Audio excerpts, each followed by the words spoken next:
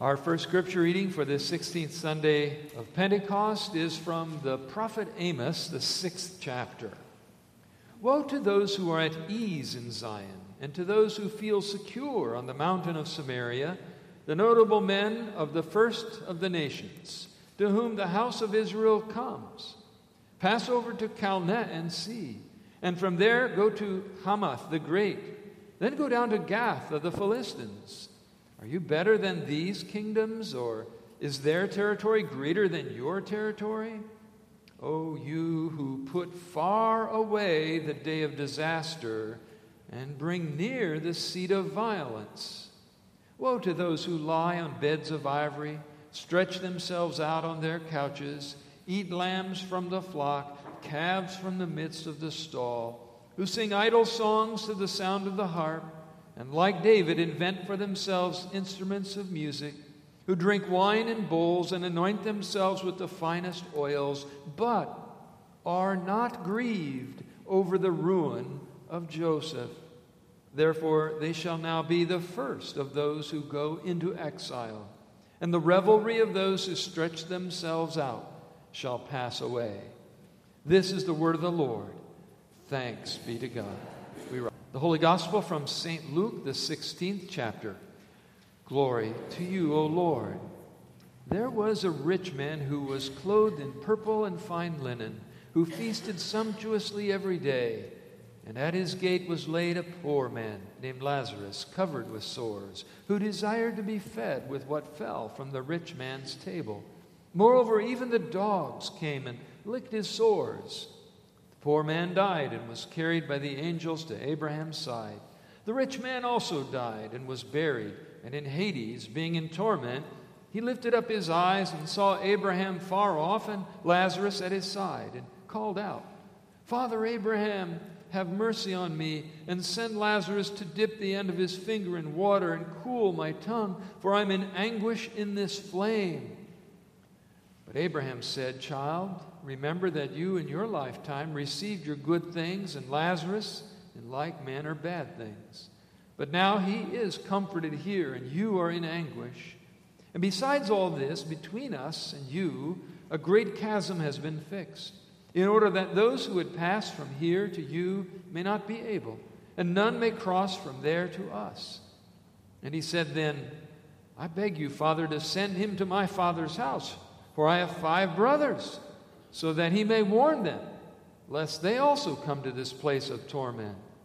But Abraham said, They have Moses and the prophets. Let them hear them. And he said, Oh, no, Father Abraham, but if someone goes to them from the dead, they will repent. He said to him, If they do not hear Moses and the prophets, neither will they be convinced if someone should rise from the dead. This is the gospel of the Lord. Praise to you, O Christ. And we confess in the name of our Lord Jesus. Amen. As I mentioned in the introduction, there are several lessons to listen to and learn from in this beautiful parable of the rich man and Lazarus that I read just a moment ago. I've noted them in the bulletin, and you may want to add a few additional notes to them. This parable teaches us a few things about riches and poverty.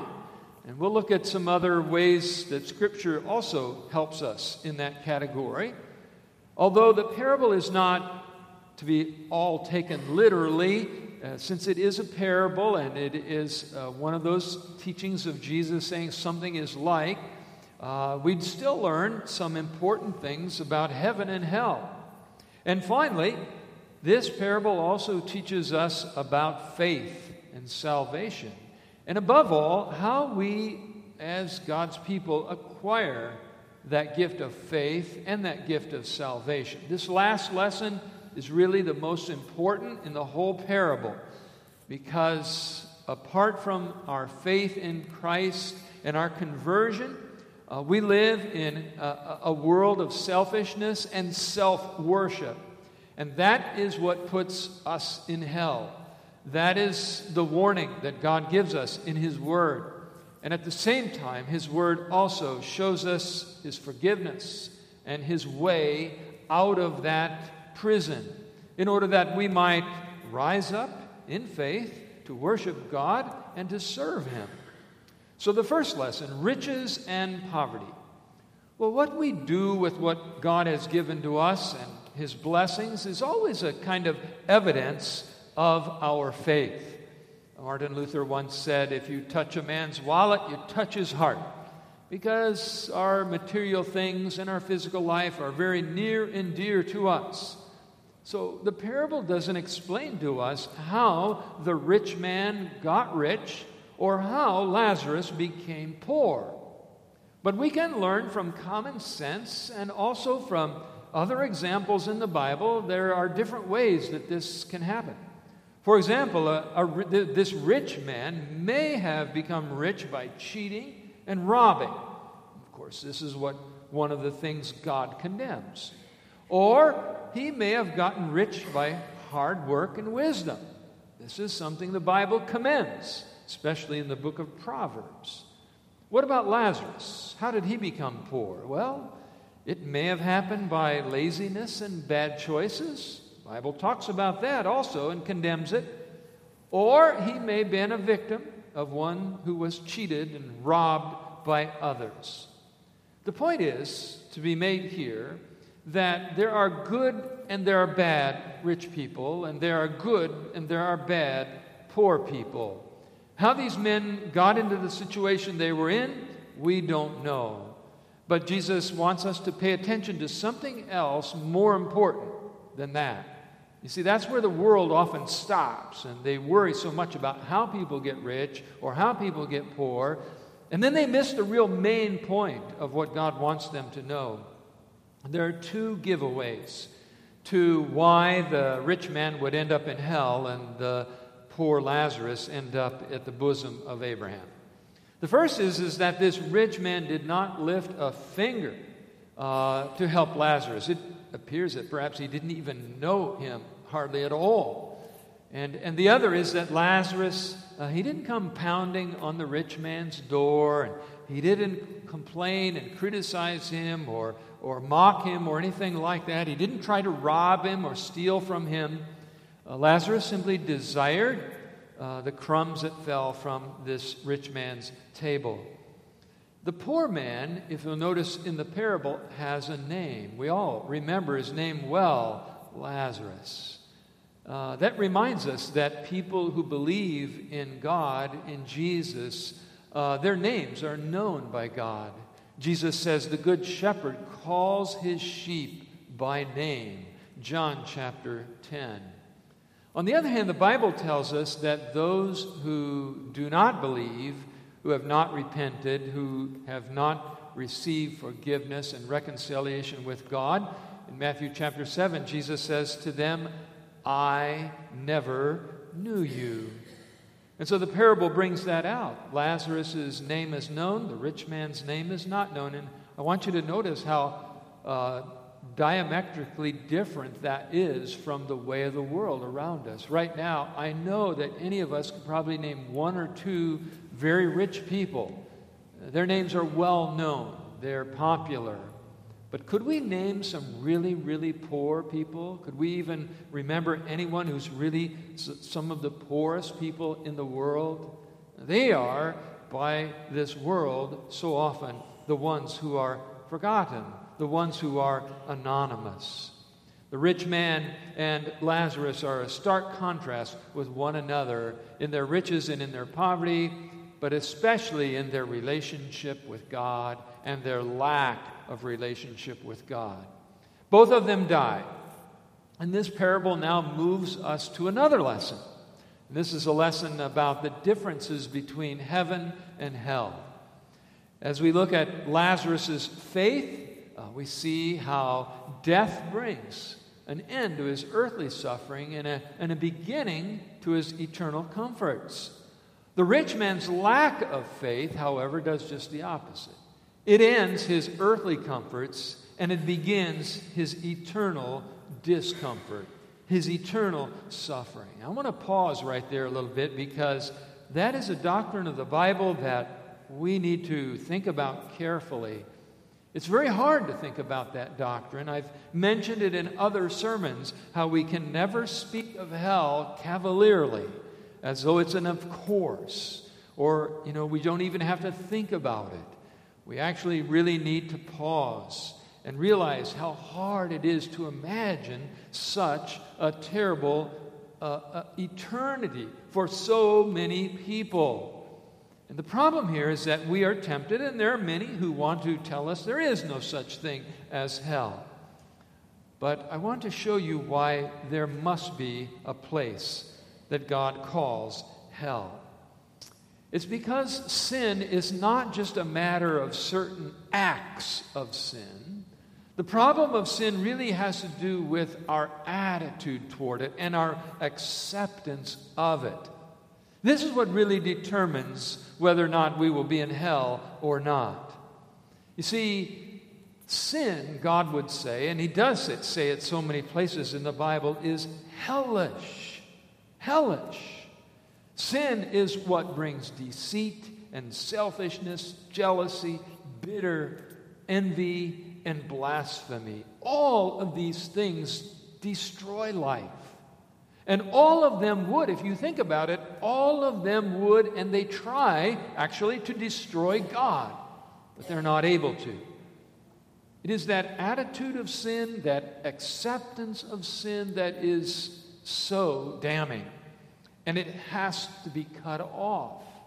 There is no realm in which God lives with His blessings that this attitude can be tolerated. And so that is what hell is. It is a realm without God, without His presence, and without any of His blessings. The rich man had all the food and drink on earth that he wanted, and now he craves just one drop of water. It also appears that the rich man is alone and suggests to us that hell may also be a place of isolation. On the other hand, Lazarus is at the bosom of Abraham. And it suggests to us that believers will be with other believers and even be able to recognize them. And just as Lazarus has a name, so Abraham's name is recognized there. The rich man in hell shows no remorse, no repentance. Yes, he cries out because he's uncomfortable, but he doesn't ask God for forgiveness. Those in hell do not repent. And that is why Abraham explains that there has to be this great chasm. There's no passage from either hell into heaven or from heaven into hell. This is also an example of the Bible that shows us that the medieval teaching of purgatory is incorrect. Here, Lazarus dies, and immediately he is at the bosom of Abraham. The repentant thief died on the cross. If there was ever a candidate for purgatory, it would have been him. And yet Jesus says, "Today you will be with me in paradise." And Paul, who calls himself the chief of sinners, also says at one point he would rather depart and be with the Lord. There is no changing this final judgment. There is no passage from there to heaven or from heaven to hell. And that is why this last part of the parable is so important. Because it is this matter of faith and salvation that determines where we will spend our eternity. We can't change our condition. And so the rich man tries one more thing. Perhaps Lazarus could be sent back. And this again shows his ignorance of God and his ignorance of God's word. Miracles, God does them, yes. But listening to God's word is something He always teaches is far, far more important. So what is it in that word of God that turns a person to fear, love, and trust in God above all things? Well, there are two words, two categories of His teaching and words that we find in the Bible. The first is that the Bible clearly tells us the hellish condemnation of sin. The fire and brimstone of God, the threats and the warnings of the Lord. Today, many laugh at those, and yet we should be terrorized by them. It's exactly what Jesus said. Do not fear, He said, those who kill the body, but rather fear Him who can kill both body and soul in hell. That's a lesson that has to be heard. A lesson that has to be taken to heart. a lesson that brings us to despair. And yet at the same time, we also find in the prophets and in Moses and in the Gospels and in the letters of the apostles the call of mercy, the tender forgiveness of God. As Isaiah says, "Come, let us reason together. Though our sins are like scarlet, they shall be white as snow. Though they are red like crimson, they shall be as wool. As far as the east is from the west, so far has God removed sin from us." And more importantly and more specifically even than that, when we read the Bible, Genesis to Revelation, we see how it is always moving us toward this one great dramatic act that delivers us from hell. You know that Abraham told the rich man there was this great chasm, and that nobody could cross that chasm. Nobody could go from heaven to hell or from hell to heaven. But what Abraham didn't tell the rich man is what the rest of the Bible tells us. There is one who did cross. And that one was not just an ordinary man. That man was Jesus, Son of God, Son of Man, born of the Virgin Mary. And the whole Bible drives us toward that event on the cross. Remember there, Jesus, like the rich man, thirsted. Only his pain and suffering was far greater than that of the rich man. The rich man suffered for his own sins, his ignorance of God, his indifference to God and to Lazarus, laying at the gate of his own house. Jesus died for the sins of all people who have ever lived. And that is why we can cross over from the prison of sin to the freedom and the joy and the blessings of being at the bosom of Abraham. This is why we pray, as we did just a few minutes ago in our worship service, the Kyrie prayer. Lord, have mercy. Christ, have mercy. Lord, have mercy. This is our sinner's prayer, a prayer for saints who are always struggling against sin and death and the devil, who are always crossing that bridge that was created by the cross of Christ itself to lead us out of the hell of sin to the promises of life. So let God's holy angels, remember the word angel means messenger, let God's angels, whether they are truly angelic or whether they're the human messengers, whoever they are, Moses, the prophets, the apostles, pastors, friends, anyone who shares and teaches to you that word of Christ, the terror of sin and the perfect joy and bliss of forgiveness. Let that lead you in your life to repent, to receive the comfort of God's forgiveness, and to seek His help in recognizing the Lazaruses that may be lying at your gate. They may be part of your family. They may be a neighbor. They may be someone as far away as the ends of the earth. But God help us to see them. God help us to help them as God has helped us in His Son Jesus. In His name we pray. Amen. Please rise.